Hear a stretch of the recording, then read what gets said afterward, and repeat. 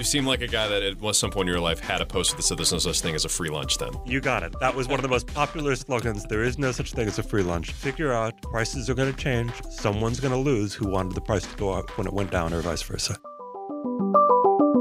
Hello and welcome to another episode of the Interesting People podcast. Today I'm joined by Walter Olson from the Cato Institute. What is a think tank and maybe how has that term lost its meaning? It is hard to say these days what is a think tank because anyone can call themselves a think tank, absolutely anyone, which means you have to look behind the label a little bit. There are established traditional think tanks that have been around a while, often in Washington, D.C., which have well-established ways of operating, and we can generalize about those and have it mean something. But as I say, anyone out there can call themselves a think tank. In a perfect world, what would you define as a think tank then? Well, think tank is a group that's organized for the long haul. It is organized to put out research that is useful not just for tomorrow's headlines, but in some way for others doing research in the field. The field started out with groups like the Rand Corporation, which specializes in defense and all sorts of government analysis and doesn't have a strong point of view. But what came along as the more recent model of the think tank, which changed Washington, D.C. in many respects, is the point of view think tank. And the Brookings Institution, for example, represents mildly left of center,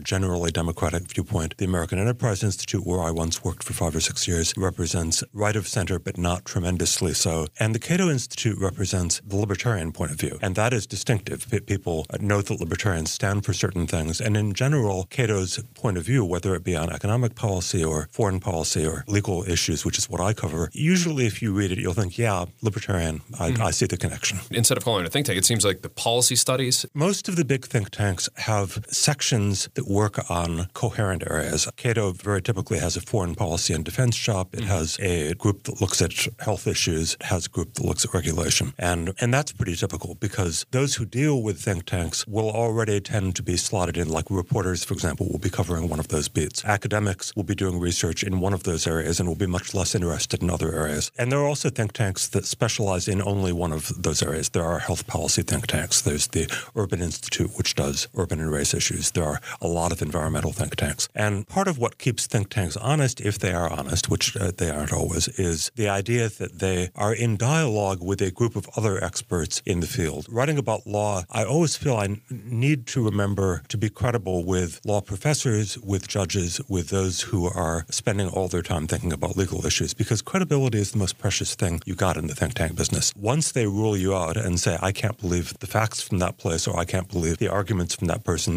they know nothing about history, whatever the critique is, you can't get their attention back very easily. A good think tank, a think tank that works over the long haul, tries to make sure that it has credibility in whatever the relevant debate is, the debate about schools and education, the debate about housing. It almost sounds like the way that people think of tenured teachers. One of the original formulas was universities without students. And that, well, it captures a lot of what is wonderful about working for think tanks when they work well, which is that you can have the freedom that professors have to investigate an area that's of interest. You can have research assistants, and many do. You can have publication opportunities comparable to those of university professors without having to endlessly grade papers and do all of the other things that most professors see as a mixed blessing at best. And it can still work that way, and I think it often produces the best work when it does work that way. But of course, with the term having blurred, there are now a lot of people who are like journalists, except that the group calls itself a think tank, or they're like lobbyists, but they call themselves a think tank. And all of that goes on too.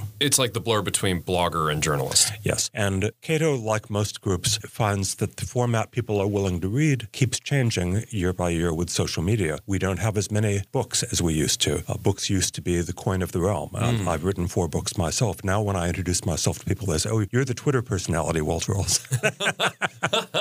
And it is weird, but think tanks, just like other organizations, have to figure out what is getting read. And shorter pieces are getting read. Even interactive and graphic and meme things, if they can reach an audience, if you've got a chart, for example, which captures something about education spending better than a 30-page white paper did, then the tendency will be find how people want to discuss the issues that haven't necessarily changed as issues, but have changed the way people talk about them. You guys are doing the same kinds of research, but the output has changed. What's the audience of the think tank then? Well, the audience keeps changing. And I was only half joking when I said that I meet people who see me now as a Twitter personality and are not aware that I've written books, because let's talk podcasts, for example. Cato began a podcast and audio series. I found that the listener interest in that was growing so rapidly that there was so much feedback. I get a lot of response to things that I've said on podcasts, and it makes me want to do more of them. And with people consuming information in that way, with people doing their thinking about public issues in that way, you get led further down the path. So Cato has professionalized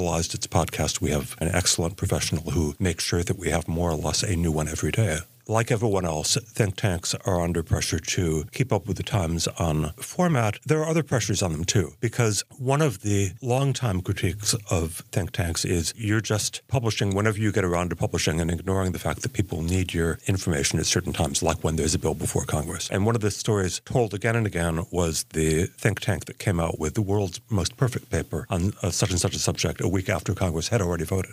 So that pressure to fit in with things like legislative needs, or is the White House thinking of an executive order, you better weigh in on it while that's still under consideration. That presses in its own direction, and you get different reactions. Cato tries to hold back from anything too political. We try to hold back from election cycle type things, but we do try to weigh in when Congress is considering legislation. There are other groups that go political. There are other groups that are mostly interested in influencing the congressional debate and will produce a type of product that doesn't have much shelf life necessarily afterward. Some of them move a little bit more toward a lobbying model of we want to influence legislation and we want to make sure that ammunition is in the hands of lawmakers. You have other ones, and I think what we do is more toward an academic model of make sure you're not untimely, but at the same time remember that much of the audience is people who are still going to want to keep up with the issue 2 years from now or 5 years. Try to write for a longer-term audience. You want content that doesn't lose its relevancy after a certain date. Exactly. Our principle, and I think that of several other think tanks, is to try to be relevant whichever party is in power.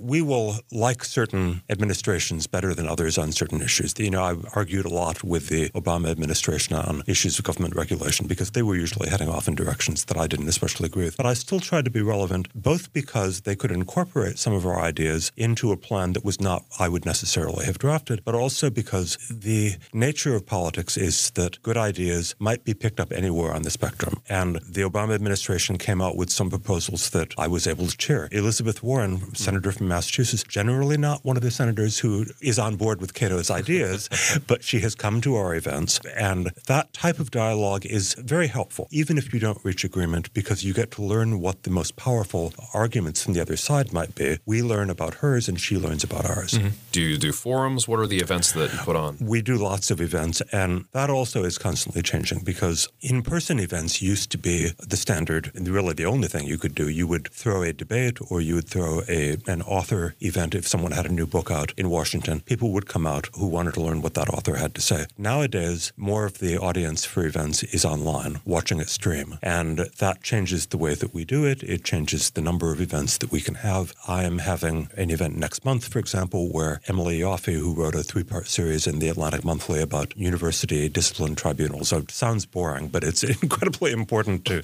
Important things usually can sound a little dry. Yeah, but for anyone who's been swept up in it, it's an issue that's very important and where the federal role has changed a whole lot. She wrote a fantastic series of articles, having her in discuss what she found, but also to get into a dialogue about how could it be done differently, what is she up to next in this area, and general and author talk. We have an annual Constitution Day, always timed for the beginning of the Supreme Court term, in which we get in there and talk about the big cases from the last term, preview the big cases from the next term. Always draws a big crowd. We have begun a First Amendment series, which we expect to also be a big repeating series because there is so much interest in the First Amendment and Cato does so much on it. Have you guys more interested in providing context so that people can make decisions or influence decisions? We think that if we put good ideas, good statistics, well-done history out there, that it will be used not only by the elected officials who are kind of clearly listening to us, the Rand Pauls or the Senator Mike Lees, who already would describe themselves as following libertarian debates. If we put it out there in the right way, it will be available to everyone and it will have influence beyond what we can necessarily measure. Some of the things that I'm proudest of are when I discover only years later that someone was reading something I wrote and using it to challenge a bad policy or to put in a better one. And we often don't find out about those at the time. Oh, really? Pieces that I thought sank without a trace, I will find out Yes, it happens in print just as it happens in broadcast. You put it out there, you don't know whether anyone is paying attention, and then you find out someone was listening or someone was reading who was in the right position to ask questions to their governor or ask questions as a member of Congress. So you're probably my first guest that's been footnoted in a paper or something like that. They still put it in my bio that I was cited in a major Supreme Court opinion in a concurrence, I think, by Sandra Day O'Connor, which is actually kind of fun because they write concurrences only because they believe something and not because they have to. In my case, I had written a lot about America's litigation problem. Why does America have so much more litigation than other democratic countries? And that was something that was, and still is, because she's still out there giving speeches, very dear to Sandra Day O'Connor's heart. She wrote a number of important Supreme Court opinions about that, and she was the author of a number of landmark cases. And in this case, I think the topic was punitive damages, which when we started writing in this area, it was kind of a free-for-all of, just let the jury pick a number between 0 and infinity. And before long, you had $100 million for a scratched hood on a car or something. Yeah. And O'Connor particularly, but also the other justices who served with her at the time, said this can't actually be consistent with the Constitution's language on excessive fines and things like that. Let's see if we can give better guidance to the courts. And they did. And a lot of the issues that I wrote about earlier in my career about the litigation explosion, the courts have addressed and have made better than they were. What is your background? How did you end up at Cato? What have you done in the past before there? First, I am not a lawyer, which makes it somewhat unusual that I spend my time writing about legal issues. My background is in economics, and whether this is strange or wonderful, I'm not sure. I've spent almost all of my productive years at think tanks, originally at the American Enterprise Institute, then at the Manhattan Institute up in New York, where I spent 25 years, and last 8 years at Cato. And while I was at American Enterprise Institute, do my inevitable bit of name dropping, I was lucky enough to work for Antonin Scalia, who went on later to be on the Supreme Court, and who was, just as everyone says, who knew him, a magnetic personality who could convince you within minutes that what he was thinking about was more interesting than what you had been thinking about. When I went in, I was intent on writing the economic analysis side of what government did, what regulations did, what litigation did, and I soon stumbled across litigation as the area that people were not writing about nearly as much as it deserved to, and that's what most of my books have been on. But with working for Scalia and working in general in a think tank that was very rich in powerful thinkers who had very strong points of view, I realized that either I was going to learn how to argue back,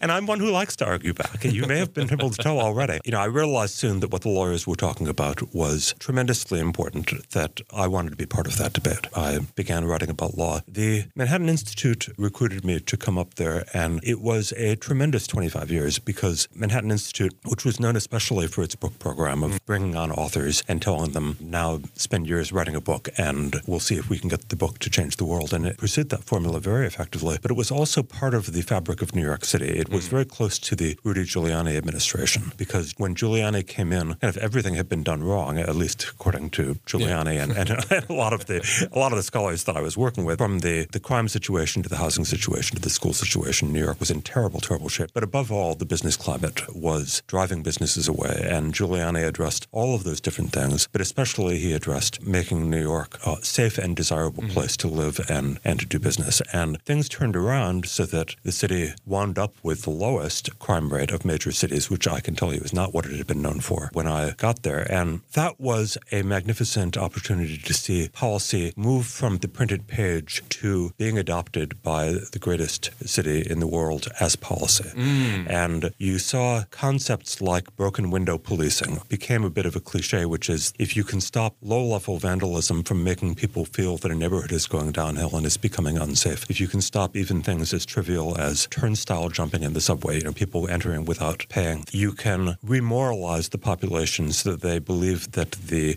good guys are back in control and they will themselves begin shushing people who are playing the radio at volumes. That you will wind up changing the threshold willingness of people to begin committing small crimes, which leads on to committing larger crimes. And so the various things that New York did in policing, but also the various things that it did in pioneering new institutions like the Grand Central Partnership and the various others by which businesses were brought together to improve the orderliness and the cleanliness of various business districts. This all worked like a charm, the Central Park Partnership, and were imitated by cities around the country. Now, I watched all this while mostly being involved in other issues myself, but it convinced me that think tanks don't have to be irrelevant and off on the sidelines, that if the ideas are genuinely better and if the comparative ideas, what are other cities doing? Let's learn by the examples. Indianapolis, an easy city city to ignore was doing a lot of interesting stuff early. And we picked up on ideas that would originated in other cities and brought them to New York and said it would work here too. That is one of the most useful things that think tanks can do. Well, professors obviously can do it too, which is be aware of what interesting ideas are being tried in other places and bring the best ones here. When I got involved in Maryland redistricting under Governor Hogan, that's one of my projects, one of the things I made sure our commission did was gather the information carefully about what other states have done trying to reform redistricting, how has it worked, what are those different models out there, so we don't have to invent everything from scratch. With your economic background, do you think that helps you with your data gathering, even though it's going in a legal field? Economics is useful for almost anything, and I recommend it highly even if you're not planning to be an economist, because you learn a certain way of analyzing the data. You learn a certain cold-bloodedness. It's terrible to praise that as a virtue, but the fact is, once you learn economic analysis, you see through a lot of sentiment about, oh, well, it's a win-win situation if we only, well, usually there are trade-offs, and economics helps you identify the trade-offs. Probably it won't be win-win for everyone. Let's see who loses. You seem like a guy that at some point in your life had a poster that said there's no such thing as a free lunch then. You got it. That was one of the most popular slogans. There is no such thing as a free lunch.